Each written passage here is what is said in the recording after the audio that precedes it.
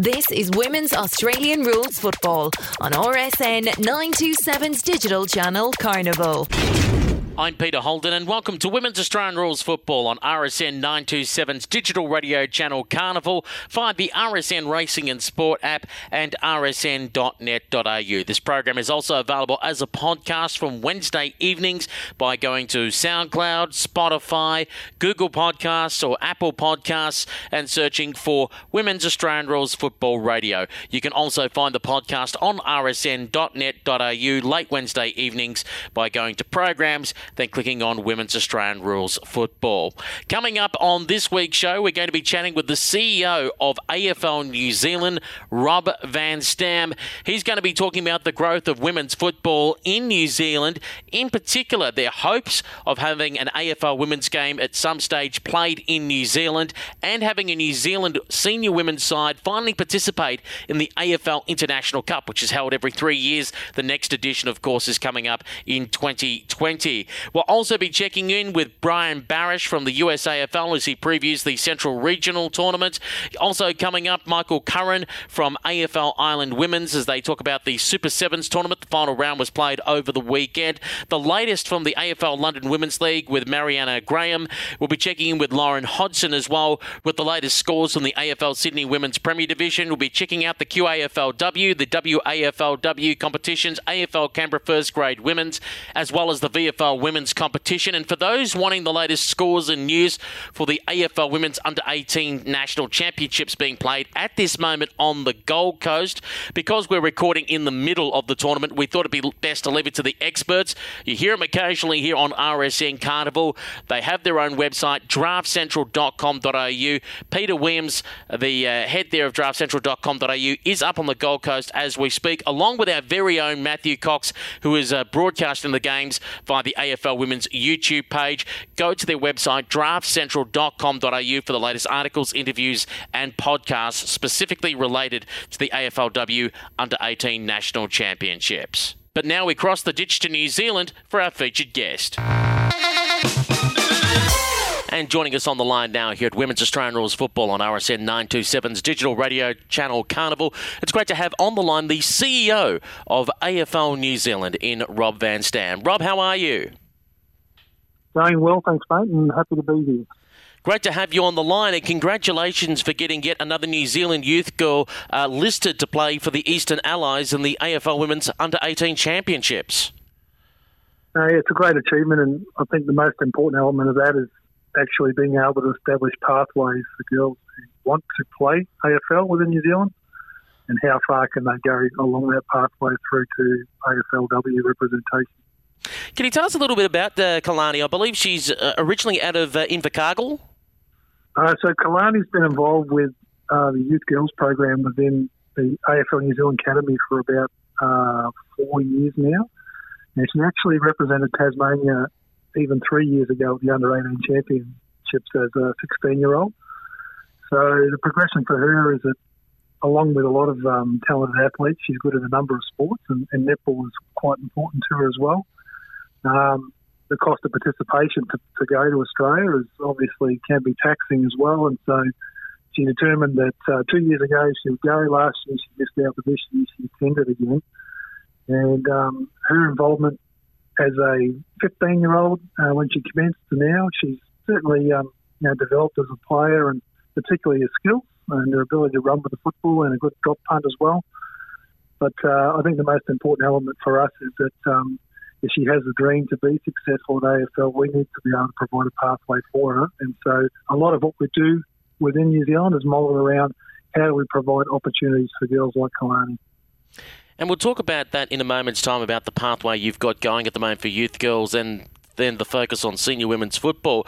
But unlike other organisations that we spoke with, the USAFL, AFL Canada, AFL Europe, etc., who are all roughly about 20, 30, 40 years in their existence, New Zealand's association with the Australian game actually goes back almost 150 years.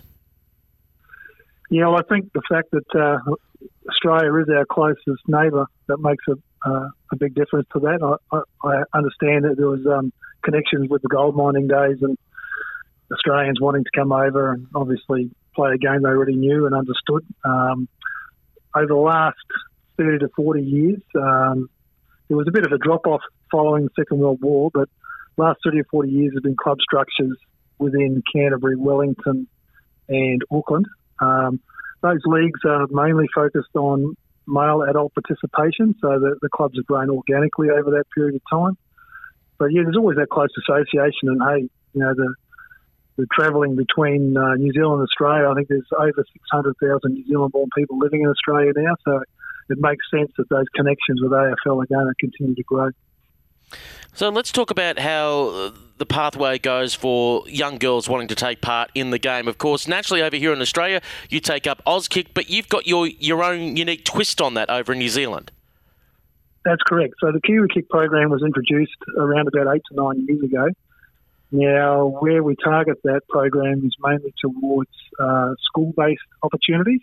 The reason for that is obviously developing a new sport. You need to have some low-hanging fruit to approach, and capture the audience with schools suits us a lot more than maybe a scattergun approach and trying to work with the traditional club program.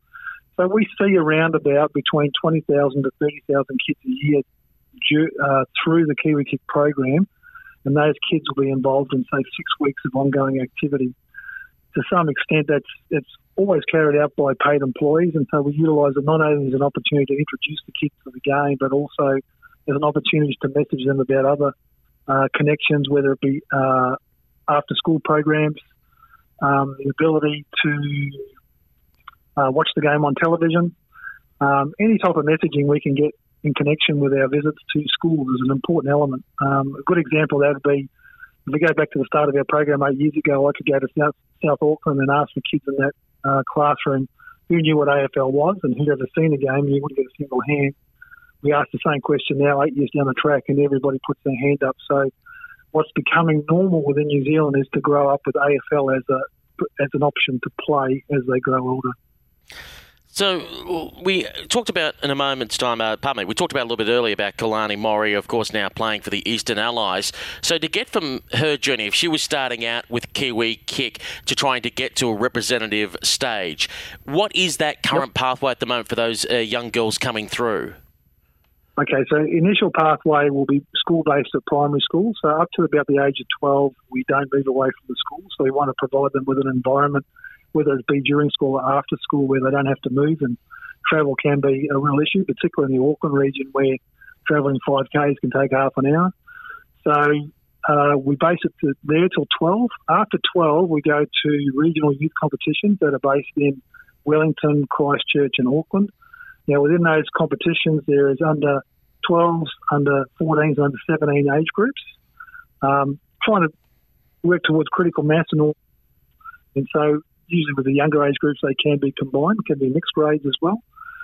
Following the youth competition, there is the opportunity to be involved with the AFL Academy. So they move and transition into a performance-based program where they can participate and represent their country. So the big thing about New Zealand is that the concept of representing their country is so high on their priority list that that opportunity through any sport is viewed as a fantastic opportunity, and we get people flocking to the sport for that particular option. We, from a senior point of view, which is in its early stages, because we have been working with juniors for the last 8 years, we work towards a footy frenzy competition. This year we'll have over 17 or adult grades in each of those three regions. So that's, once again, Christchurch, Wellington and Auckland, looking to expand to Dunedin in the future. To assist with the recruiting for the women's senior competitions, we'll hold what they call footy frenzies, female footy frenzies. It's a recruiting drive. We find that we have a lot of people from the Gaelic associations that are interested in playing, but it's early days for that area. One of the lessons we learned from AFLW was that there was 30 years of organic growth leading up to the AFLW competition, and once it was put in place, since then, participation's exploded. So following off that model, we're very keen to work towards the AFL New Zealand Premiership as a model for kids and ladies to aspire to play. So if we get that up and running now, we reckon we can accelerate the participation, particularly in the senior ranks as well. You talk about representative honours. If I'm correct, over the past 5 or 6 years, you've had representative matches for the under-18 youth girls of New Zealand against the Australian Breeze originally, and I believe now against the Mornington Peninsula Nepean Football League.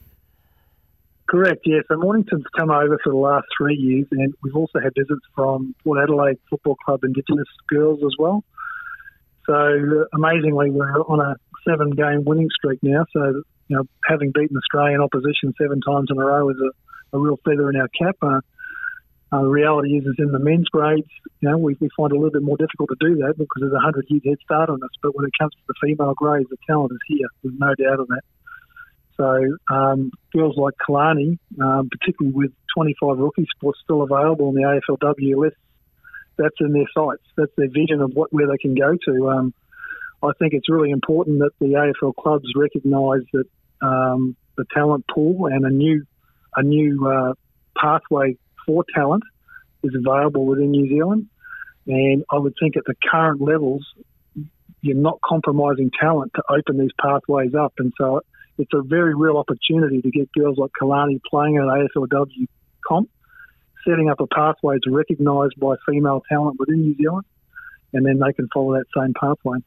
If I'm correct, I think Kalani's the 3rd player from New Zealand to take part in this program, which is getting access to the Eastern Allies via Tasmania. How did that initial seed or idea come about to have at least one representative from New Zealand playing with Tasmania and then by extension the Eastern Allies? Well, many years ago, Jan Cooper was involved with the development of the start of the female game. She was the one that brought the Breeze over to play within New Zealand as well. And the concept there was that we needed to work from the top down. We needed to start with pathways and figure out whether the talent works after that. Lee Elder was a great person to deal with at Tasmania, and he helped set up that pathway. Based around mainly the fact that we preempted the fact that the girls would be good enough. Tasmania was in early stages themselves in their development and needed some support.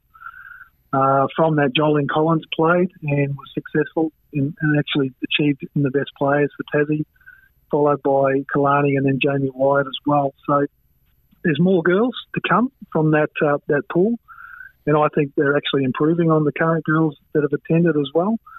So I think if we're open-minded about what we're trying to achieve here, and I know that the under-18 champs, they've got some mandates there to provide opportunities for girls who are draftable. I think that these type of relationships and pathways can continue. It's just important that we don't get too bogged down with what is currently, and we focus on more on what could be, particularly with so much talent within New Zealand that could be utilised to play AFLW. You talked about just a moment ago about the rookie spots that are available on the AFLW list, particularly those from other countries or from other sports that are crossing over. Has there been much direct communication by AFL New Zealand with those AFLW clubs about them trying to get an interest in New Zealand, particularly when we think of the aspect of such as those crossing over from Rugby Sevens? We've seen it successfully happen at Carlton, where Australian Rugby 7 players and Chloe Dalton and Brooke Walker made a successful transition over. Is that an area you're trying to tap into? Well, the opportunity's there, but at the same time, we've still got to recognise the fact that AFL New Zealand is a community-based organisation. So, yes, we do. Why do I want players to play AFLW? I want them to play so that they can provide an example of what could be and incentivise the fact that more girls within New Zealand want to play. We've got a continuing partnership with St Kilda Football Club, and they're very good to us over the years. The transition to them playing further games in New Zealand is going to depend highly on the development of Western Springs Stadium. But that also brings up new opportunities for potential content of AFLW within New Zealand as well. It's worthwhile looking at the fact that there's currently 14 girls playing in the AFLW League now with New Zealand Heritage. I'd expect that that's going to increase over a period of time. So if we look overall about where the game could go, I think we will get more opportunities. There is interest from AFL clubs. Talking just recently with Jason Hill from Cross Coders, who's done some successful combine tests in Ireland. He sees the opportunity there as well.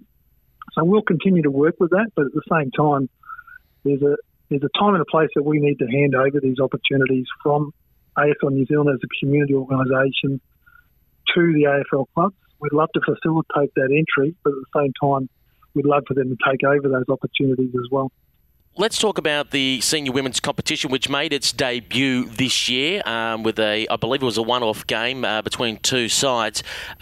Before we look towards the future of that, what have been some of the hurdles to begin with to try and get this competition up and running, particularly around, I guess, the time of year that you want to hold the competition, and I guess competition that you're up against of trying to get women's attention, particularly when rugby sevens and netball's so strong, for example, in New Zealand, trying to get women not necessarily completely away from those sports, but finding time in their day, in their week, to play the game.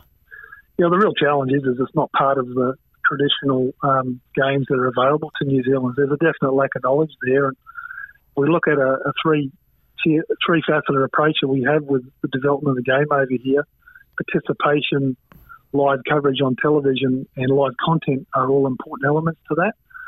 Our broadcast strategies is so important to ensuring that people can actually understand what the game is about and actually gain an affinity with it.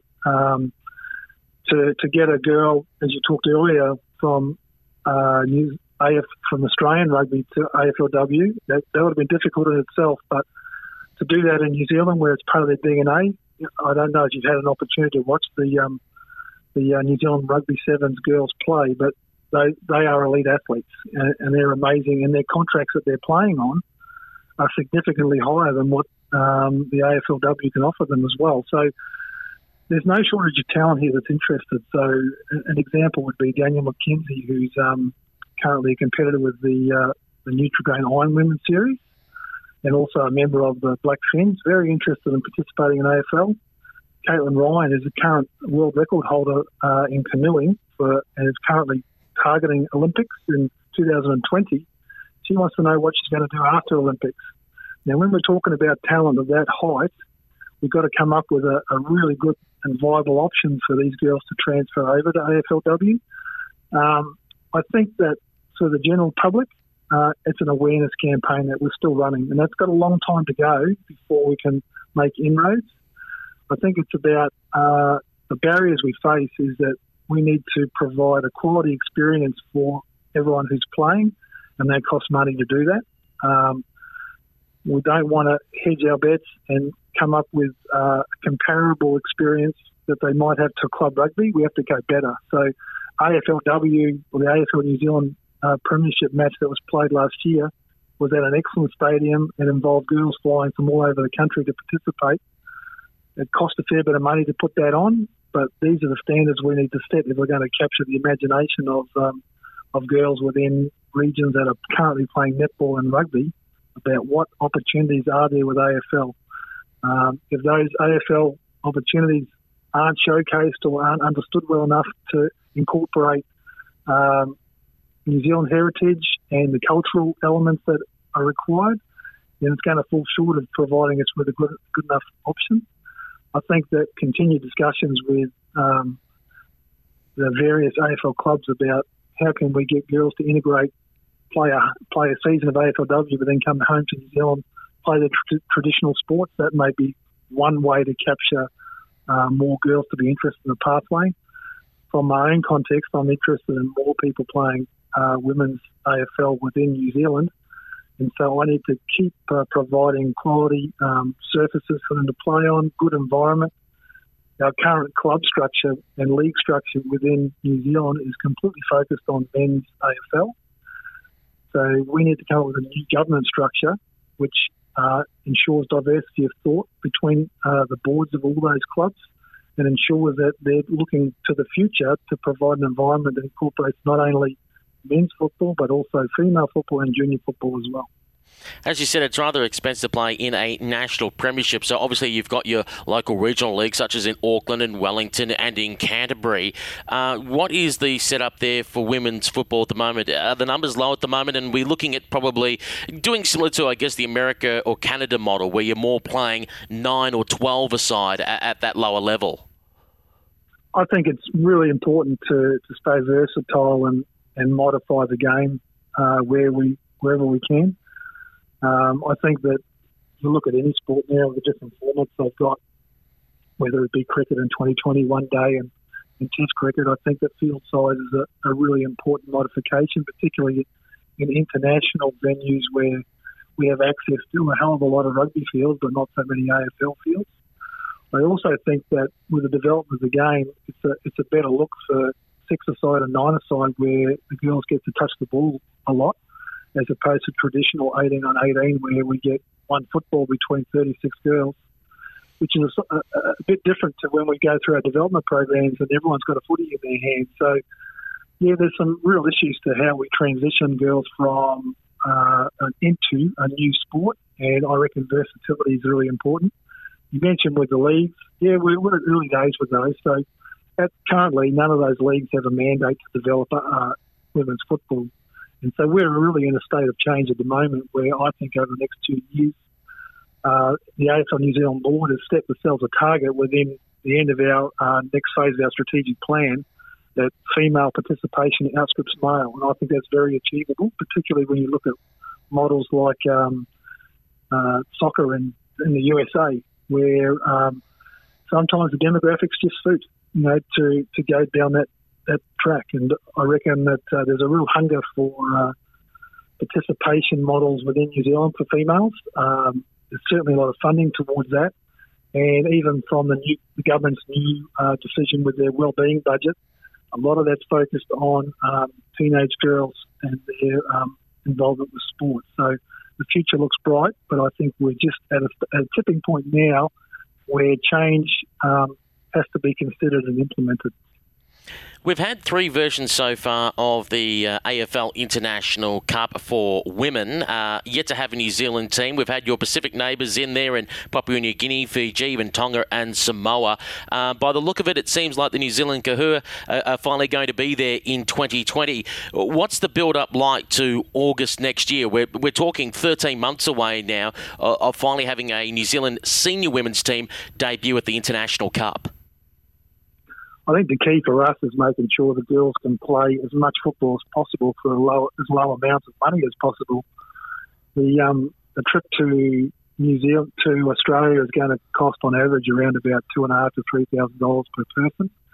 You mentioned this is our first cup that we've been involved with. We certainly have worked towards juniors and building up towards that. So we've had youth competitions for a number of years for girls, but nothing in the senior department. So what we've found is now, over the last 3 years, we've had girls are turning 17 and 18. We'll still have a very young team when we attend.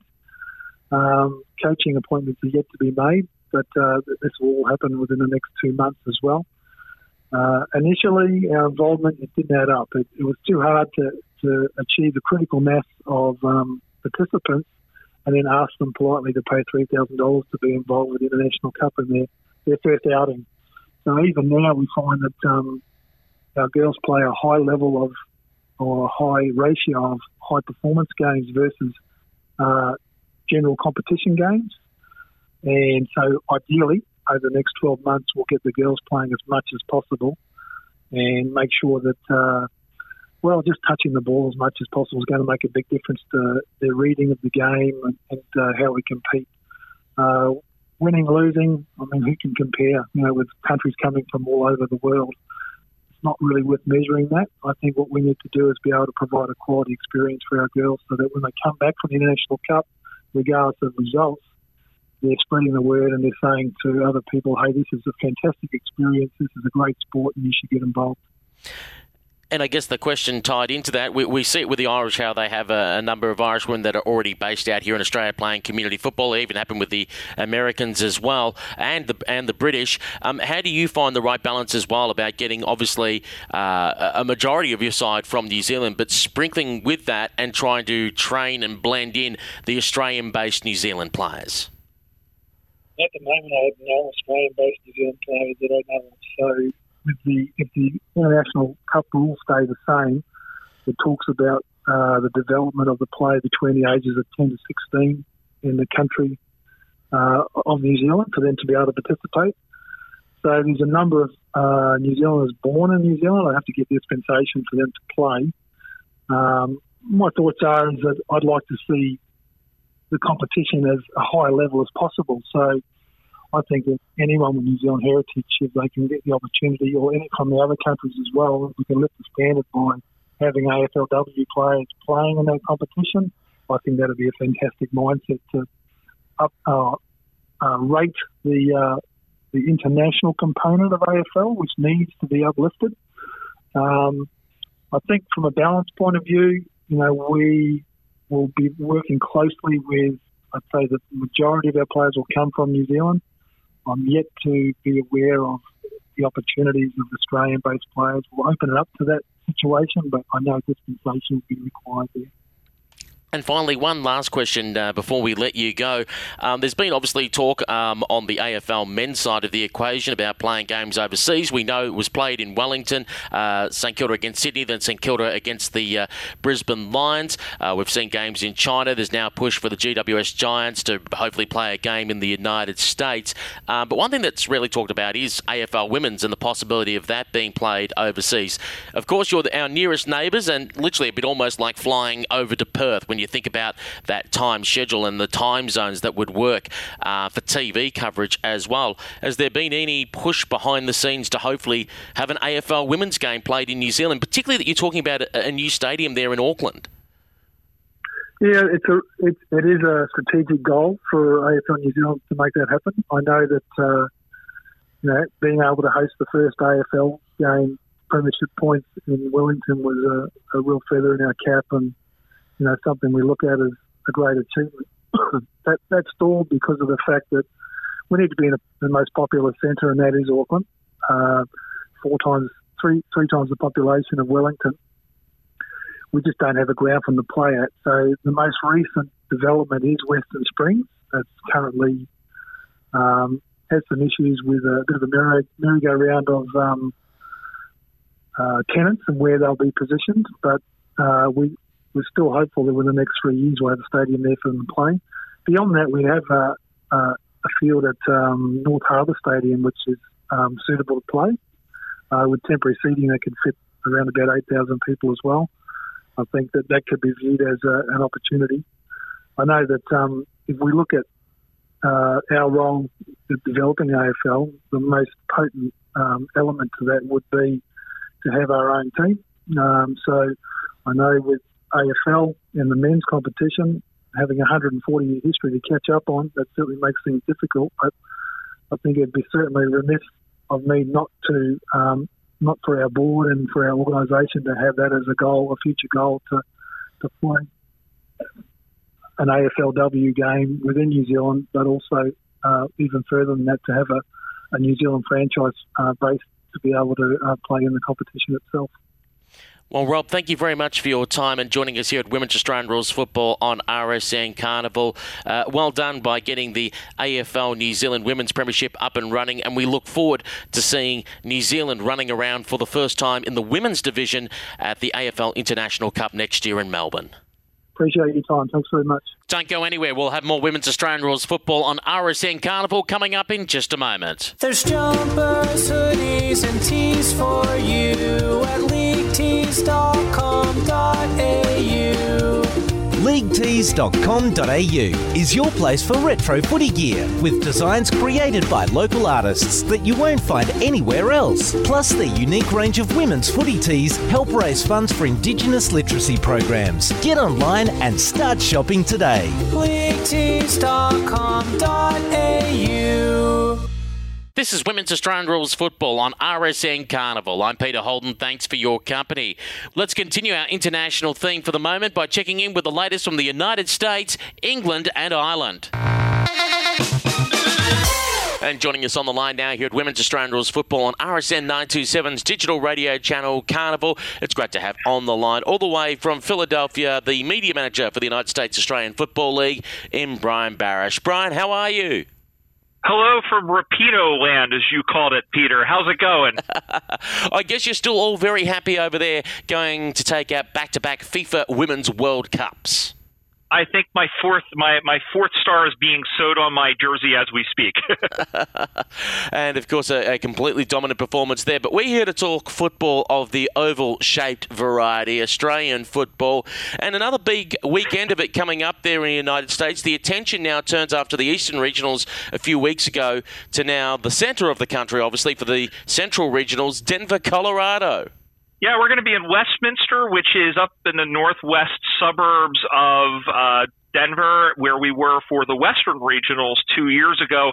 Absolutely beautiful pitch, Peter, with the Rocky Mountains in the background. Good surface, good quality surface as we had a couple of years ago. And as of right now, it looks like we're going to have 3 teams competing just like we did at the Eastern Regional. There is a possibility that we might have a 4th, but one thing is for certain, we are going to have 3 teams at the core with the Denver Lady Bulldogs, the Texas Heat, and the Minnesota Freeze.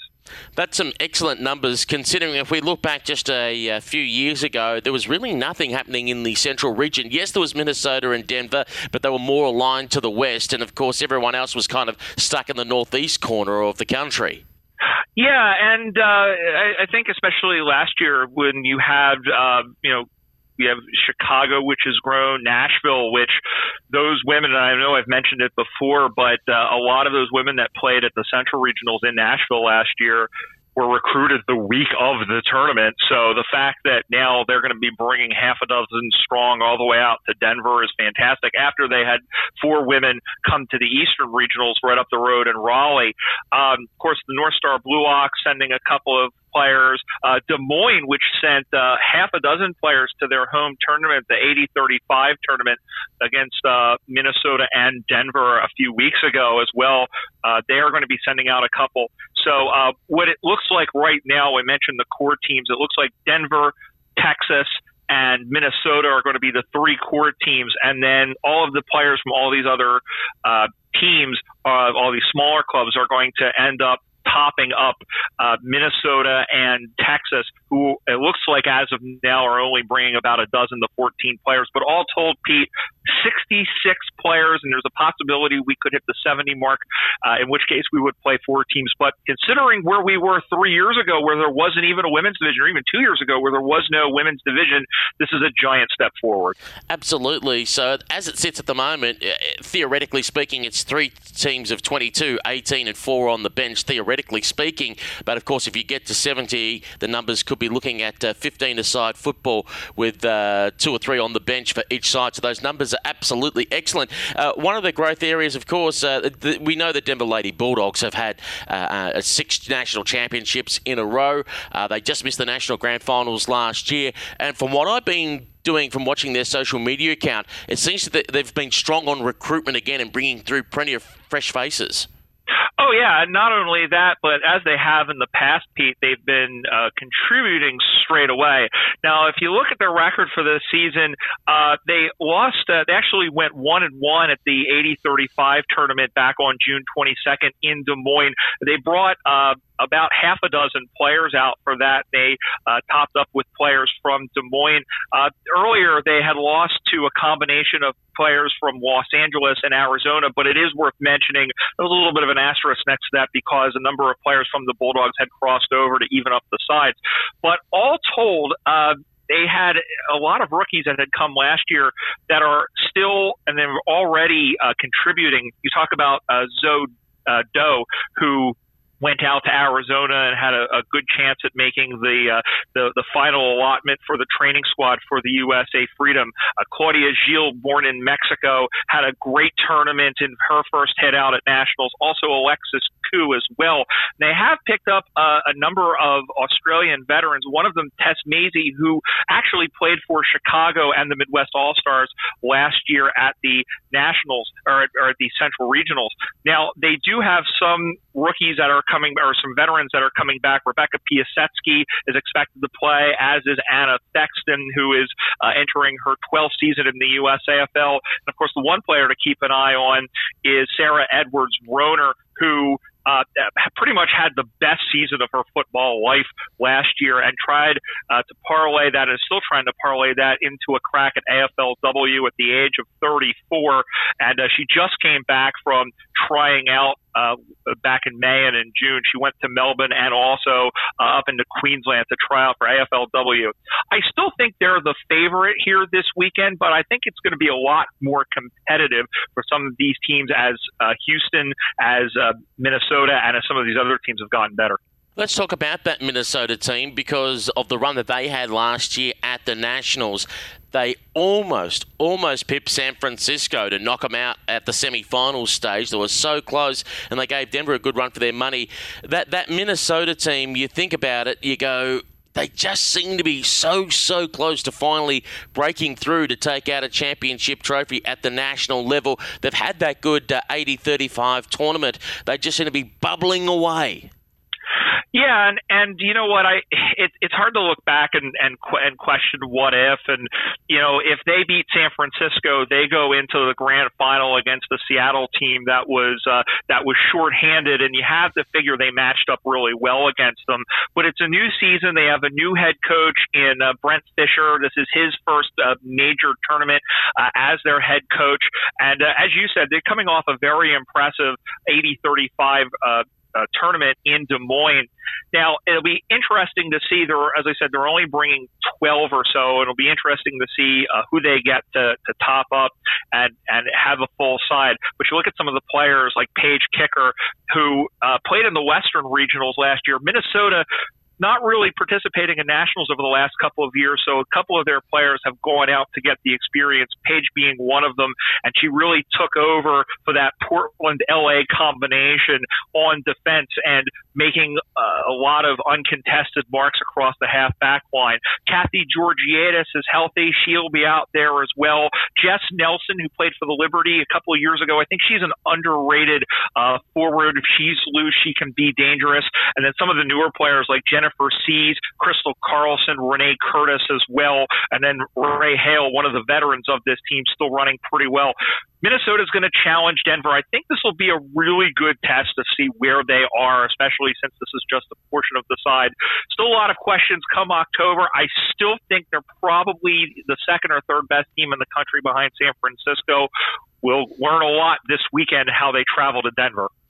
And the third team at the moment officially making up the tournament is the Texas Heat. Of course, we saw they had that great debut in 2017 in San Diego for the US AFL National. Not quite as successful at the 2018 edition. Their side at the moment, which they're trying to develop the list from what I understand, particularly around the Austin and Dallas area, because Houston at the moment is making up the backbone of the team. And you heard me accidentally call them Houston a little bit earlier. That's because they are mostly based in the Houston area and driven up from the Lone Stars. The big key here will be, can they get the growth as well in Dallas and Austin, as you said. And Austin's going to get a real shot in the arm. We're going to see the Texas Heat debut of one Heather Serpico, who began in 2013 with the New York Magpies. She was a member of the Liberty that went to play in Australia in 2014 as part of the International Cup tournament. She moved at the beginning of 2016 to Portland and helped turn the Sockeyes from a one or two person just kind of arm of the Portland Aussie Football Club into a Division I and into a perennial challenger. And I think with her enthusiasm, both on and off the field, that might be the turning point, not only for football in Texas, but for football in Austin. In terms of who they have this year, they're going to be without Aubrey Bagley, who's away. Taylor Ballinger suffered an ACL injury. She's out for the season. But there are a number of players who are rookies who they are really excited about. Melinda Lulivano is one of them, as well as Jessica Lampe, are players that have really stepped up. And, of course, we'll see Haley Rebar, their 6'1" ruck, who is a former catcher at Texas A&M University softball.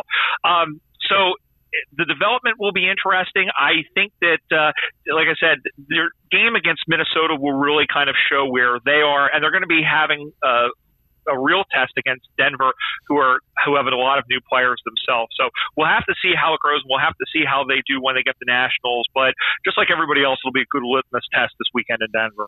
Now, as you said earlier, they are the three core teams. There is a possibility of a fourth team if another half dozen or so players register for the tournament. Just again, give a quick recap of what are some of the clubs that we're expecting to see a handful of players come from that will top up into these current three sides and possibly make a fourth all-comers team. Well, there's a number of teams from up north, Pete, and this is where I think the crux of the growth has been. Chicago will be sending a number of players down. Becca Quinn, one of them, is expected to come down as well from New South Wales, who has come on in the last couple of years. There's going to be one player coming down from Wisconsin. Just trying to check who that was. It is not Nafla Poff, but they have a handful of players, and one of them will be coming down as well. North Star Blue Ox will be sending a couple of players down, and of course, I think it might be Helen Meyer might be the one who's coming down from Wisconsin. Just checking, but Olivia Von Herath from North Star Blue Ox is coming down. There's one other player from the Blue Ox as well. Not sure who they're going to be playing with. It'll be interesting to see if they get paired with Minnesota, considering they're in the same town. And then you've got the Nashville Kangaroos, which, as I mentioned before, bringing half a dozen players and are coming off a really good showing at the Eastern Regionals. The players that did travel, talk about Alexa Roncancio, who played well defensively, Natalie Smith, who along with Roncancio, is going to Racine for the Freedom International Cup training squad camp in August. And then Brooke Elias, the British-born player who played really well in the midfield and accented the forward opportunities for that combination with Columbus in Raleigh. So a lot of talent on offer, and especially also Des Moines. It'll be interesting to see how many players they get down. Emily Rice, of course, the player who's been around since 2016. Those famed Red Power Ranger Tyrannosaurus Rex socks. She's expected to be there as well. So a lot of good signs coming from these developing sides. And we're looking forward to the action all happening, of course, this Saturday, Westminster, Colorado, which is the northwest part of Denver. And are we hoping for, at least later, some replays online via the USAFL YouTube channel? Absolutely. We're going to be going, and we're actually going to be we plan on filming all the fields. So if there is a second game, if there is a fourth team, we should actually have all 6 matches from the women's division. That's the hope anyway. As you know and I know, there could be technical issues, but that's our plan. And youtube.com/USAFL 1997. Keep an eye out in the beginning next week, and you'll get to see American Aussie rules action in the mountains on the women's side. And just quickly, I believe round 2 of the Eastern AFL for both men's and women's occurring this weekend. Yep, up in Yonkers, New York, where the New York Magpies women are coming off a loss a couple of weeks ago against a combination of teams from D.C., Boston, and Philadelphia. And right now it looks like we're not just checking whether to see there's going to be 2 separate games or whether there's going to be the one full-on side between New York and then that combination of Baltimore, Boston, and Philadelphia, D.C., Boston, and Philadelphia. But the Magpies still looking good, even though they lost. If they have the full complement, I think that'll be a really good game. Keep an eye out for scores via the United States Australian Football League Facebook page. Brian, thanks again for joining us here on Women's Australian Rules Football on RSN Carnival, and we look forward to hearing from you next week as you give a quick rundown of the results from the Central Regional Tournament being played this weekend. Awesome as always, Pete. Thank you. And joining us on the line now here at Women's Australian Rules Football on RSN 927's digital radio channel Carnival to take a look back at the AFL London Women's League for the weekend. It's great to have on the line Mariana Graham. Maz, how are you? Good, thanks, Peter. How are you? Great to have you on the line for the first time in 2019, taking back at the London Women's League, and we've come to the serious end of the season. Yeah, that's right. We've had the second last round and coming up last round of the season, so it should be good matches. And we should also mention it was the Pride round over the weekend. Yeah, so all the teams went out and played in their rainbow socks, and for the second time, AFL London actually had a place in Pride. So I think there was about 50 or 60 that actually went out in March. So it was it's good fun. So let's take a look back at some of the results from the Women's Premiership played over the weekend. First of all, at Bounds Green, it was the North London Lions taking on the West London Wildcats. Yep, so the Lions are sort of not unexpected there, took out that game 3-7-25 to 1-6. And I think consistently this year we've seen Stephanie Philbay kick most of their goals, and she's had 2 of their goals. So I think between her and Bonnie Johnson at the Demons, it's going to be close for Goal Kicker of the Year. In the other game, it was the Premiership favourites, the Wandsworth Demons, up against your South East London Giants. Yeah, that's right. And I think the girls went out and gave some good fight. They managed to score 2 goals against the Demons, which I think earlier on in the season, I don't think we managed to score any. But the Demons came out on top, 7-5, 47 to 2 goals, 12. Bonnie Johnson scored 5 of those 7 goals, and Emily Kelly played well for the Demons. Alex Umbers managed to get some votes, so she's sort of been consistently in the top 3 for the Giants this year. Let's look across the results from the Women's Conference Division. The West London Wildcats took on the Putney Magpies at Dukes Meadow. Yeah, so this one was a close game. So I think the Wildcats seem to have struggled sort of in the conference this year, where they obviously put up a good fight against the Magpies. The Magpies won 4-3-27 to 3-3-21, so it's only really a kick in it. And I think for the Magpies, probably quite good. It sort of cements their spot in the top 2. And the team that was pressuring their spot in the top 2 was the Wandsworth Demons, their reserves, otherwise known as the Clapham Demons. They went up against the London Swans at Clapham Common. Yeah, and unfortunately for them, they've come up against a London Swans team that just seems to be unstoppable this year. So the Swans beat them 14-34 to 0. But like I said, I don't think that's quite an unsurprising result. For the Swans, Alyssa Moore, Nikki Hammett and Louisa Smith seem to be best on the day. Swans comfortably on top now, so I really can't see anyone getting past them this year. Let's look ahead to the final round and your predictions. The final round being played on Saturday, the 13th of July. We'll first go to the Women's Premiership Division, where the West London Wildcats will take on the Wandsworth Demons. West London needing to cause an upset if there's any chance of getting into second spot. Yeah, that's right. And I think looking at the results for the Demons this year, I don't know that there will be an upset, but you never know in this game. But I'd say the Demons will probably come out comfortably winners. There's also there was also a game, I think, tonight in London. There's a midweek game. The North London Lions are playing the Wimbledon Hawks. So I think that will be quite a good close game, but Lions should come out on top. And then Hawks, if the Hawks do manage to win that game, then I think they'll probably cement their place in the top 4. Yes, because that fight at the moment between 4th and 5th is between the Wimbledon Hawks and the South East London Giants, being played at Motspur Park. Yeah, that's right. So Saturday's game is pretty much the decider for who makes or doesn't make finals. And I think in both games at this team or this season, they've been quite good tussles. So it was only a 3-point win to the Hawks last time, so I'd expect something similar, pretty close game between the Hawks and the Giants. I'm a bit undecided as to which way this one could go. I think, and I'd like to say that the Giants will probably come out on top, but I think it will be quite a close one. So we have a look at the Women's Conference Division and their final round, and it's a tricky final round for the coaches coming into this because it's first versus second and third versus fourth. So how much of your cards do you want to show before the finals? And the London Swans and the Putney Magpies doing battle in that first versus second one at Hackney Marshes. Yeah, that's right. And although I think Putney and the Swans have had some good games this year, I don't know that they'll be able to beat the Swans. The Swans have really good team this year, so they've just no one's really come. I think they've had a couple of close games, but other than that, they seem to be controlling the conference. So I'd say as a home game, probably the Swans on top. And in that other match, it's the West London Wildcats and Wandsworth's Clapham Demons at Dukes Meadow. So this one definitely can go either way because both teams have had, although I don't think the Wildcats have won a game this year. So being a home game, well, I'll say maybe the Wildcats, but the Clapham Demons have had a good couple of wins on the trot. So let's go for the Demons for that one. Well, Maz, thanks very much for joining us here at Women's Australian Rules Football on RSN Carnival. We look forward to your company next week when we take a look back at the final round and preview the AFL London Women's League final series. No problem. Thanks, Peter.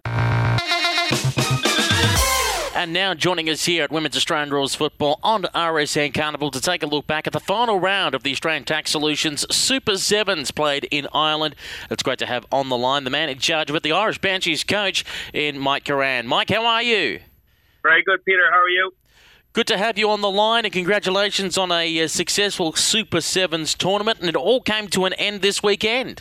Yeah, we had our final round of the Super Sevens, the Australian Tax Solutions Super Sevens this weekend. It was played in a fantastic facility at Castleknock GAA Club in Dublin, which is actually the home of the West Dublin Garrison. So we were delighted to be able to use their facilities and very grateful for that.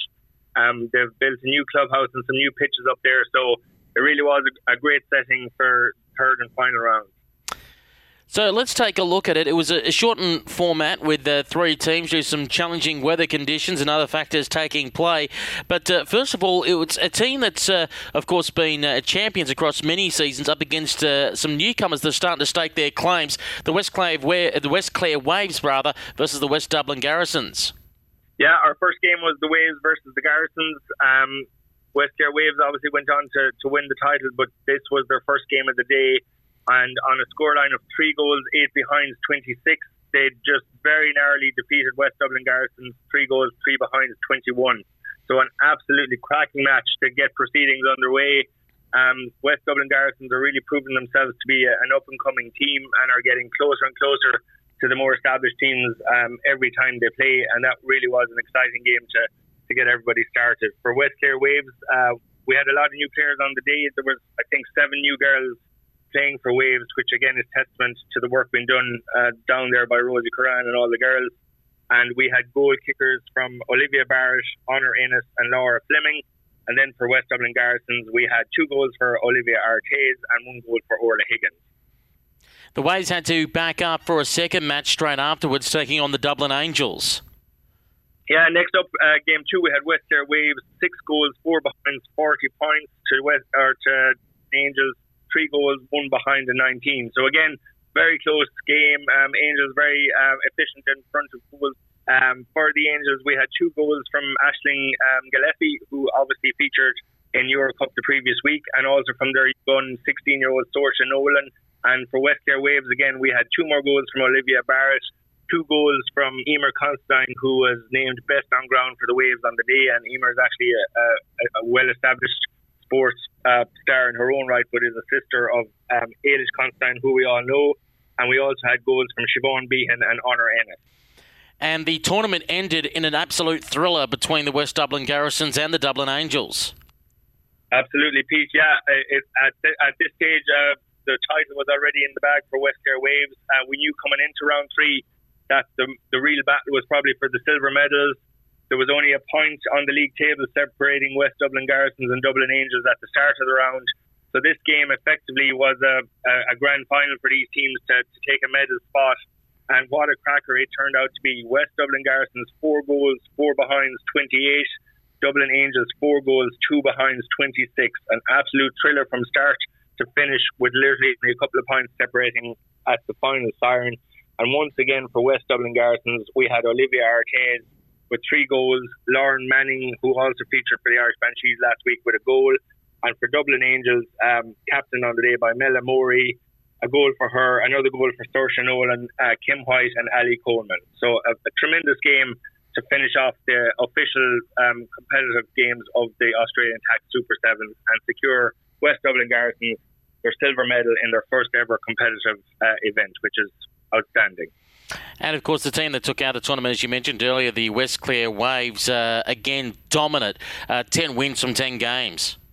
Yeah, a huge achievement. They're just not showing any signs of letting up. As I said there, I think going back through the records from the 3 rounds of the league, they've had 20 players play through the competition. They had 7 new girls playing on Saturday for the final round. Phenomenal, a huge squad effort, 10 games from 10, undefeated. In fact, I think they've been undefeated now for pretty much 16 or 17 months.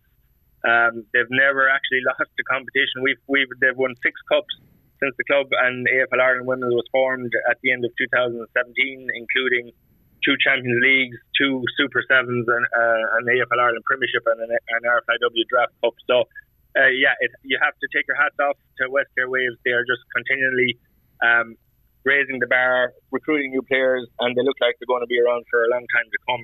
But equally, it's fantastic to see the likes of West Dublin Garrisons running them so close. Dublin Angels look to be back and strong again this season.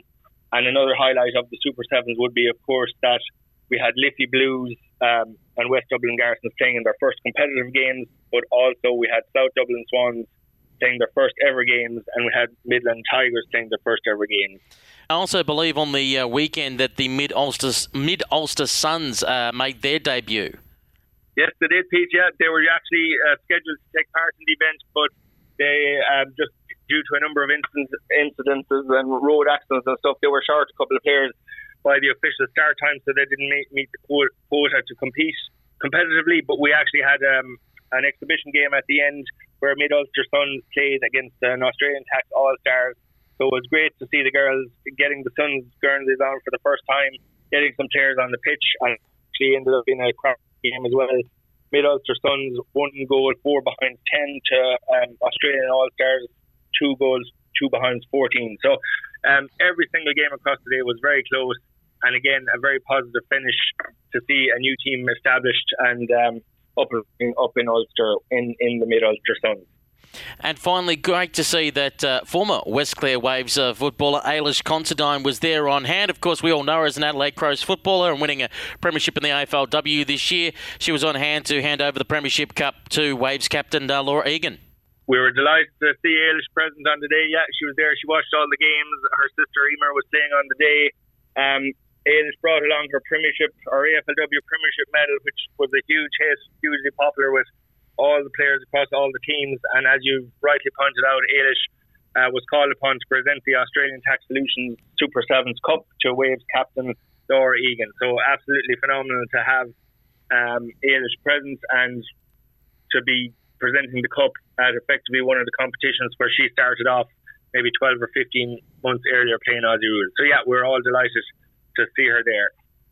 Well, Mike, thanks very much for joining us here at Women's Australian Rules Football on RSN Carnival. Congratulations again on the Australian Tax Solutions Super Sevens tournament for the year. And we look forward to speaking to you again in September, not only as we start to near the European Championship to be played in London in October, but of course for the AFL Island Women's Premiership to kick off in just about a month and a half's time from now. A bit of a mini mid-season break now, but footy's about to kick off again in September and October, so I look forward to chatting to you then. Now, don't go anywhere. Our State Leagues wrap will be coming up in just a moment. We are the Australian Literacy and Numeracy Foundation, striving to empower our most marginalised communities through literacy and education. Literacy is having a voice. Literacy is opportunity. Literacy is dreaming big. Literacy is freedom. Today, you can help end inequality and give every child access to our life-changing and proven literacy programs. Your support is vital. Donate now at alnf.org. You're listening to Women's Australian Rules Football on RSN 927's digital radio channel Carnival via the RSN Racing and Sport app and rsn.net.au. I'm Peter Holden. Thanks for your company. Our reporter from AFL Queensland, Ant Wingard, is unavailable this week, tied up with the under-16s happening up on the coast at the moment in Queensland, as well as the under-18s national championships. So let's just quickly go through the scores for round 11 from the Bond University QAFLW competition. Yeronga South Brisbane 8-7-55 defeated Maroochydore 1-6-12. UQ Red Lions 3-9-27 went down to Coorparoo in a close one 5-2-32. Apsley 2-2-14, no match for Bond University 6-5-41. Wilston Grange 2-1-13 went down to Coolangatta Tweed 10-3-63. No QAFLW football next weekend, as it will be the third match of the winter series between the Brisbane Lions and the Gold Coast Suns to be played. Ant Wingard will be back next week to give us a report on that match. Quickly across to the Tasmanian State League women's competition. Round 10 was played over the weekend. North Launceston 3-3-21 went down to Glenorchy 7-5-47. Lauderdale 1 straight 6 defeated by Clarence 7-9-51. And the Tigers 1 straight 6 went down to Launceston 17-10-112. Round 11 action, all games on Sunday the 14th of July, 12 p.m. at KGV. Clarence play host to Glenorchy. 12 p.m. at Lauderdale. Lauderdale play host to Tigers. And 1:30 p.m. at UTAS Stadium. North Launceston play host to Launceston. Turning our attention now to the West Australian Football League Women's Competition. Round 9 played over the weekend. Peel Thunder 1-1-7 went down to East Fremantle 6-10-46. Well, Swan Districts 5-6-36 knocked off Subiaco 3-4-22. Here's the Swans coach, Cara Denallen. I thought our backline as a unit were fantastic all day, led by Fiona and Lauren Osborne down there. Amy Ralph played a role, and Emily Maguire was really strong. Thought throughout our middle half, Alicia Jans in the ruck battled out all day. Kelly Gibson, another one that played a role that was fantastic. Our young kids, Sinead Davison chipped in, and then Sarah and Shan Renee were fantastic as well. And then front half, Gemma Houghton, chipped in with 3 goals in the end, gave a couple off to one of our young kids in Hayley Cole, kicked her first ever goal for the footy club, which was a fantastic moment for her. Amara Cameron down forward was also really, really good. And another debutante that we had was little Geneva down there, who got her hands on the footy a lot. And again, on the wings, Ashley Sharp and Taylor Ferguson played a dual kind of role on a really dominant wingman from Subiaco, and I think they got the job done. And so proud of the girls to get the 4 points. We've got 2 weeks off now with 2 byes. We'll be training really, really hard and back that up for another strong effort in a few weeks' time. Checking in with the UNSW Canberra First Grade Women's Competition. Round 10 played over the weekend. Balconnen Magpies 24-20, 164. Wallop Gungahlin Jets, no score. Ainslie Tricolours 2-2-14 went down to Queanbeyan Tigers 6-6-42. While the Tuggeranong Hawks, just the one behind, went down to the Eastlake Demons 3-6-24. Round 11 action this weekend. All games on Saturday the 13th of July, 1:15pm at Gungahlin. The Jets play host the Queanbeyan Tigers. 3:45pm at Allen Ray Oval. The Ainslie Tricolours play host the Tuggeranong Hawks. While at 5pm at UNSW Canberra Oval, the Eastlake Demons play host to the Balconnen Magpies. And joining us on the line now here at RSN Carnival to take a look back at round 12 of the AFL Sydney Women's Premier Division, we've got on the line from Sydney, Lauren Hodgson. Lauren, how are you? Yeah, good, thanks. Peter, how are you? I'm pretty well, but it seems like the weather's starting to bite up there in Sydney. We'll talk about that in just a few moments' time. But first, let's have a look at the games that did get played on Saturday, the 6th of July. And we begin, first of all, with Macquarie University doing a number on the UTS Bats. Yeah, they certainly did do a number, and it was a big number.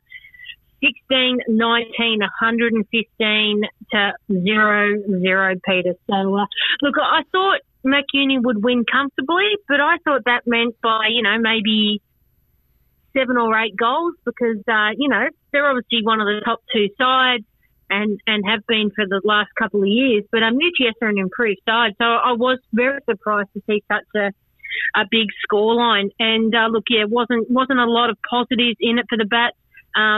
Melissa Bryden for the Warriors kicked 5 and climbs up the goal-kicking ladder. And, they're just... MacUni are just, getting stronger as the season continues, Peter. If we have a look at our next game, I guess some good signs for the Breakaways after having some struggles over the last few weeks. They didn't win, but they got very close in the end to the Inner West Magpies. The Magpies beating the Breakaways 5-6-36 to 4-3-27. Yeah, they certainly did. And like you said, whilst they didn't get the win, they'd have to take a lot out of the game. The fact that they were, even the little positives, like, being in front by 2 points at the first break, and then drawing even again at 3/4 time, and just being competitive the whole game. So definitely a lot of positives to take out of that game for the Breakaways. It was a really even effort from both sides right across the board, and all the goal kickers for the West Magpies were individual, so it's good to get the spread there.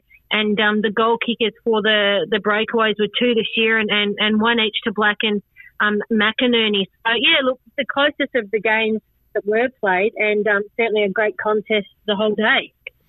And in the third game of the round, the Sydney Uni Bombers, it's a side that we think about over the last few seasons, used to dominate, particularly some of the lower clubs on the table. My, how things have turned. The Sydney Uni Bombers just the one behind the East Coast Eagles. The juggernaut keeps rolling on, 8-10-58. Yeah, look, Juggernaut's definitely the right way of describing them. The Bombers obviously didn't have a great year last year. They only sort of switched it on in the last third of the season and left their run to the finals too late. They started a lot better this year, though, but probably in the last month haven't been in their best of form. But look, the Eagles, like McUney, they just seem that far and above the rest of the teams. And, we've mentioned before, this is only their first season in Premier Women's, but they certainly had a good start, and they've, set up their club well. They've recruited some big names and also some local young talent. But, look, at quarter time, the Eagles had kicked 5 behind to the Bombers nothing. So it's not like there was much in it. And even at halftime, there was only 19 points. So definitely still within striking distance. But the Eagles just, they're relentless. They just don't let other teams in. So, the longer the season goes on, it really is looking more and more like it'll just be between the Eagles and the Warriors. But, look, Wilson for the Eagles kicked a couple, as did former Giants listed player Del Magisu. And, look, they're just, the Eagles are just flying along and really progressing nicely. Now, the final match of the round was meant to be between the UNSW Eastern Suburbs Bulldogs and the Southern Power. That game actually didn't go ahead. Can you explain what happened there? Yeah, so I think the game was originally meant to go ahead at Village Green, which is the Bulldogs' home ground. But due to the wet weather in Sydney last week, the ground was then changed. I think it was going to be at Power's home ground of Waratah. And that was a change, I think, maybe on the Friday morning. But then I think by the Friday evening, it was called off because Power's home ground was shut down because of the weather as well. So I believe that this weekend was meant to be a certified wet weather round. So fortunately for the Power and Bulldogs, it means their game can go ahead, albeit a week late. And I think it's now going to be at Henson Park. So it is on its third ground and its second week, but we will get a game between these two sides. Saturday, 13th of July, 10:40am, Henson Park. Take 2 for the Bulldogs versus the Southern Powers. The other 6 sides are obviously having the week off, and they'll all be going down to Henson Park to watch that game, or watching online or listening online via RSN Carnival 2 to check out, of course, the GWS Giants playing Essendon in their 4th invitational match. Yeah, so look, whilst there might only be the one game, there's definitely still a lot of footy to watch for AFL Sydney people. Well, Lauren, thanks very much for joining us, and we look forward to your company next week when we preview the next round of the AFL Sydney Women's Premier Division and look back at the sole game that was played over the weekend. Yeah, looking forward to it, Peter. And finally, time to take a look back at round 9 of the Swiss Wellness VFL Women's Competition. We're normally joined by Matthew Cox, but he's away this week. He's up on the Gold Coast calling the AFL Women's Under-18 National Championships. You can actually watch that by going to AFL Women's on YouTube, and they've already got the first 2 days of the carnival up there, and you can watch the third and final day of the carnival, which is this Friday, again by going to YouTube. Just search for AFL Women's, you'll find the live stream there. So taking a little different tact on the segment for this week, I'll be going through some of the better players and stats, and we'll be hearing from some of the coaches and players as well on their thoughts on their respective games. Our match of the day that we called on Saturday, part 2 of our 2-parter, was the Western Bulldogs and Richmond. This was an absolute classic at VU Whitten Oval, and it was the Bulldogs that came away with the win in the end, 4-4-28 to Richmond 2-10-22. The Tigers will be a bit filthy, not only because they're inaccurate kicking, but if you go through the possession count, they dominated possession against the Bulldogs, 53-47. Kicks 157 to 135. They had 6 more handballs. They had 24 more marks and only laid 1 less tackle. They only lost in hit-outs inside 50s, and they, in fact, beat the Bulldogs for rebound 50. So dominant in possessions, and unfortunately, it didn't result on them taking the win on the scoreboard.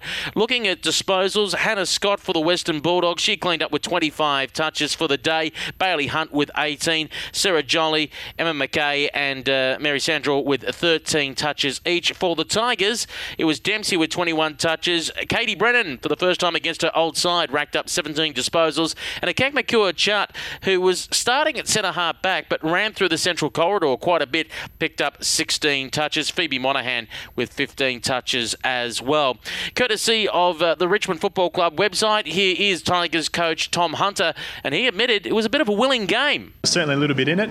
We knew they were strong around the contest, and they brought probably a pressure that we haven't experienced just yet. And obviously Katie and Laura Bailey returning to Whitten Oval made a bit more of a fiery affair, but we'll learn a lot out of it. Disappointing to lose, but there's certainly a lot of learnings in there. Probably in the first quarter we wrestled the momentum back our way, and the second quarter was certainly played on our terms, and that reflected by the one-on-one contest and the tackles. But I think we dropped away after half time, and the Bulldogs lifted, to their credit. So as I said, we'll reflect on that, and that was probably one of the reasons we got back into the game last week, was our one-on-one work and our contest work. So it just shows when it's not there, sides can work their way into the game against us.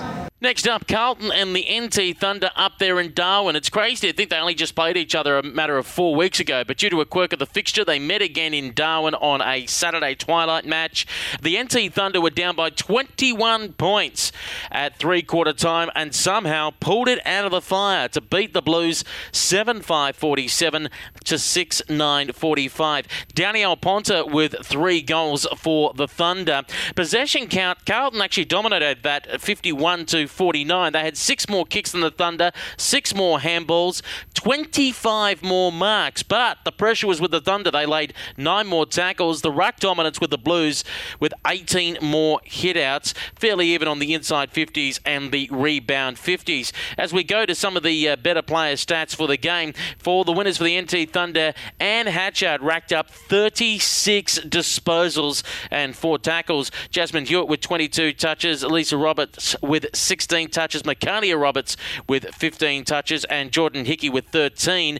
For the Blues, it was Gabriella Pound with 29 disposals. Jez Hosking with 22 touches. Abby McKay and Gemma Wright with 18 touches each. Here's NT Thunder coach Heidi Thompson. Relieved is one word. I was just really wrapped, super proud of the girls. I think they responded really well at three-quarter time, and I couldn't ask for much more in the way of showing heart and resilience and overcoming huge obstacles. Carlton played a great brand of footy, exciting brand of football, quick play, and we just slowed it down a little bit in that fourth quarter, and it paid dividends.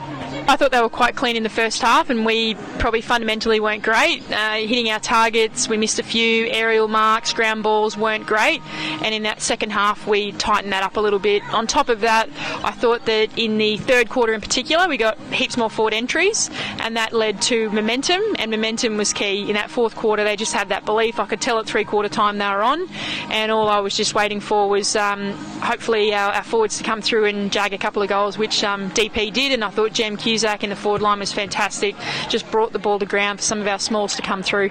We had a couple of conversations about where we needed our key players to be, and we thought that putting Stevie on the wing would provide some run, and it certainly did. She got a heap of the ball out wide and was able to run and carry and show her elite speed, which was really exciting. On top of that, putting Geordie Hickey back, usually she'd be in a rotation through the midfield and then through the forward line, and we just thought that if we can put someone back there who we know is going to halve the contest and really put body on and create some turnovers, then we thought that'd be a great outcome, and she did everything and more for us. I thought Anne Hatchard was sterling. She did a sterling job in that second half. First half was a little bit quiet, but her fourth quarter in particular was an absolute match winner, and you just can't go past an AFLW standard of footy, and she gave us just first juice, clean at ground level, and was calm and composed. Yeah, on top of that, had a couple other girls in there. I thought Robbo was absolutely outstanding. We put her back as well. That was another magnet that was moved, and we put her back just on the I guess on the proviso that we wanted a little bit more body and a bit more leadership back there, and she did that, and also won the footy and gave us heaps of use into the midfield. So I was just really wrapped. I'm really proud of the girls. I'm not sure what else to say. It was one of those games where I'll look back and reflect probably in a week or two time, or maybe even next year, and think that was a game that was really tough to coach, and I thought the girls responded at each break. They listened and they engaged in the message, and they really executed well. So I'm just really wrapped. to Windy Hill, which was part one of our Saturday doubleheader on RSN Carnival 2, which we brought you the Bombers and the Magpies. A game which the Bombers got within 8 points during the final quarter before the league-leading Pies pulled away 6-4-40 to 3-2-20. Jamie Lambert with 3 goals for the Pies. As we look at the possession count, 51-49 in favour of the Magpies. They had 6 more kicks, 3 more handballs, an astonishing 18 more marks. The Bombers' pressure, though, something to keep an eye on. 92 tackles. They laid 9 more tackles than the Pies for the day, and fairly even on the hit-outs, the Pies winning with 5 more, 49-44. It was the inside 50s that made a difference in the end, 7 more there for the Magpies. Looking at some of the player stats for the game, for the Collingwood Magpies, Jamie Lambert, well, she could be a favourite to take out the Lambert-Pearce medal at the end of the year. 25 disposals to go along with her 3 goals. Chloe Malloy, 17 touches. Nicole Hales with 13 touches for the Pies. For the Bombers, Shay Audley and Georgia Nanscowen with 18 touches each. Megan Focus with 11 touches. A couple of injury concerns out of that game as well. Aisling Curley, the Irish woman for the Magpies, appeared to injure her shoulder when she was pushed in the back at one stage during the second term. And Courtney Ugle came from the ground with what appeared to be a right foot ankle injury. She was seen in a moon boot the next day, and it has been reported online that she will not be partaking in the rest of the VFLW season for 2019. We wish her a speedy recovery. During the day, we actually caught up with Collingwood coach Penny Cula-Reid, and we asked her, considering the buffer that they have now on some of the competition, if they'll take the opportunity to rest a few key players and test the depth of their squad. Now coming in the back half of the season, it's really important for us as a united group is to continue that development. Who knows what happens in the mix of final series? We know that we sort of bombed out early last year. We want to hope that that doesn't happen again. So building depth and trying a few new things, giving girls different opportunities in different positions, which you might see out on the football field. We've actually moved one of our key backs into the midfield to see what else she can give us if we need to throw her in there. And again, playing a few girls that probably normally wouldn't play in their positions just to see their growth and what else we can help them with. Well, after the previous week's upset over the NT Thunder, the Williamstown Seagulls crashed back to reality against the Southern Saints. The Saints 9-5-59, defeating the Seagulls 1-1-7. Grazer, Munn and Voigt kicking 2 each for the Saints. The possession count 60-40. Absolute domination by the Saints. They had 17 more kicks, 70 more handballs. Extraordinary. 119-49. Just 2 more marks. They laid 13 more tackles and dominated the hit-outs by 21. They had 17 more inside 50s as well. Looking at some of the possessions out of that game for the Southern Saints, Drennan with 27 touches, Watt with 21. Melissa Kai is now playing for the Saints. Of course, formerly was on the Collingwood AFLW list. She will be playing with the Saints in the AFLW. She had 20 touches. For the Seagulls, Moana Hope, 21 touches. Pedersen with 17. Shardy Whiting with 13 touches. Speaking after the game to the Williamstown Football Club website, here was Erin Mead and says there is some positives to take out of the game as they look ahead to playing Collingwood this week. So we were in the game today for about 2 quarters, which was fantastic, and it means that if we hold that structure and do everything right, but then for 4 quarters next week, we can probably really run it against Collingwood. It was a thriller at Casey Fields between the Demons and the Muggers. The Muggers had held a 3-goal advantage at 3-quarter time, and it looked all bar over, but the Demons found a way to come back and get just within 5 points. The Muggers would hold on 5-8-38 to 4-9-33. Katie Angelis with 2 goals for the Muggers. Going through the possession count, 53-47 in favour of the Muggers. They had 21 more kicks, just the 1 more handball, fairly even the 82-81. Marks, they had 19 more marks, 61-42. Laid 9 more tackles. Hit-outs fairly similar. Inside 50s, 9 more in favour of the Demons. They'll be ruining those wasted chances. Looking at some of the player stats out of that match, for the Muggers, Jess Duffin, 39 touches on absolute fire. Laid 8 tackles as well. Kate Gillespie-Jones, a beast, laying 15 tackles for 33 touches. Jazz Grierson with 17 disposals. For the Demons, Libby Birch with 24 touches, Eden Zanker with 21 touches and 16 hitouts, Bianca Jacobson with 18 touches. To the final game of the round, it was the grand final rematch at Box Hill City Oval between Geelong and Hawthorn, and it lived up to the hype with scores dead level at three-quarter time until the Cats pulled away to win 4-7-31 to 3-6-24. Rocky Cranston with 2 goals there for the Cats. The Cats dominated possession 53-47. One more kick to the Hawks, though, 149-148. It was lopsided, though, in the handballs, 127-95 to the Cats' favour. The Hawks took 20 more marks, but the Cats put on the pressure with 8 more tackles. The hitouts dominated by the Hawks, 53-22, so they'll be ruining that they weren't able to take any advantage really in the centre clearances. They actually had 4 more inside 50s as well. Turning to the player stats from the game for the Cats, Rocky Cranston with 28 touches to go along with her 2 goals. She also laid 4 tackles. Webster with 22 touches, Pearce with 20 touches, McDonald with 19 touches as well. For the Hawks, Beck Beeson with 25 disposals, Dillon with 24, Bevan with 23, Meg Hutchins with 16 disposals, and on the hit-out count, Lou Watton in charge there with 33 hit-outs. Here was Hawthorn coach Paddy Hill speaking to Hawks TV after the game. Yeah, look, I thought we started the game pretty well. We had a clear plan on what we wanted to do. Unfortunately, probably after half-time, we just didn't execute well enough, and we got to go away and have a look now and see which areas we broke down in and what we can do to improve, but we need to improve really quickly. I thought early in the game, certainly our pressure was up. We had a lot of movement from our forwards. Our head-ups were good, and we really, controlled the ball down our end. As the game wore on, though, we probably didn't locate really, well enough. I think after today's, we probably need to improve a lot of things. We've been good in patches this year, but our consistency over 4 quarters just hasn't been there. And again, today we played, a good quarter and a half, and then some good patches throughout the game where I think we controlled it. But then, for 4 quarters, we just really haven't put it together this season, other than maybe last week. So after 9 rounds, the VFL women's ladder looks like this. It's Collingwood and the Southern Saints at the top of the table, both on 7 wins and 1 loss. The Pies ahead on percentage. In third spot, 1 win behind those 2 is the Tigers. 1 win behind the Tigers in fourth is the NT Thunder. Just behind them on percentage is the Western Bulldogs in 5th.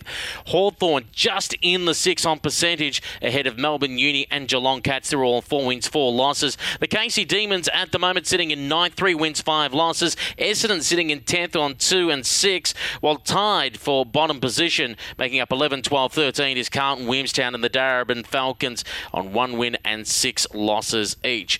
Looking ahead to our round of football for this weekend, we will be starting with a VFLW Invitational match between Essendon and the GWS Giants. We'll be live on air on RSN Carnival 2 Saturday morning, 9:30am for a 10:30am bounce down being played at the Hangar in Tullamarine on Melrose Drive. That's Essendon's training facility. They'll be on the MCG-sized oval. Join us then as we present to you Essendon versus the GWS Giants Invitational match. For premiership points in the VFLW for round 10, it's Carlton playing host to Hawthorn 11am at La Trobe University. At 11:30 on Saturday, Casey Demons playing host to the Western Bulldogs. 11:30 at Victoria Park, it's the Pies playing host to the Seagulls. Well, at 1pm at Deakin Uni, it's the Geelong Cats playing host to the Southern Saints. On Sunday, we'll be live from 11am for a 12pm bounce down at Preston City Oval for the Darebin Falcons versus the NT Thunder. And rounding out round 10 on Sunday at 3pm at the Swinburne Centre, better known as Punt Road Oval, it's Richmond versus Melbourne Uni. And that concludes Women's Australian Rules Football on RSN 927's digital radio channel Carnival for yet another week. We'll be back again next Wednesday at 6pm Australian Eastern Standard Time. And don't forget, this program is available as a podcast right now by going to rsn.net.au, clicking on programs, then Women's Australian Rules Football, or searching Women's Australian Rules Football on Spotify, SoundCloud, Google Podcasts or Apple Podcasts. Until next week, I'm Peter Holden, and it's bye for now.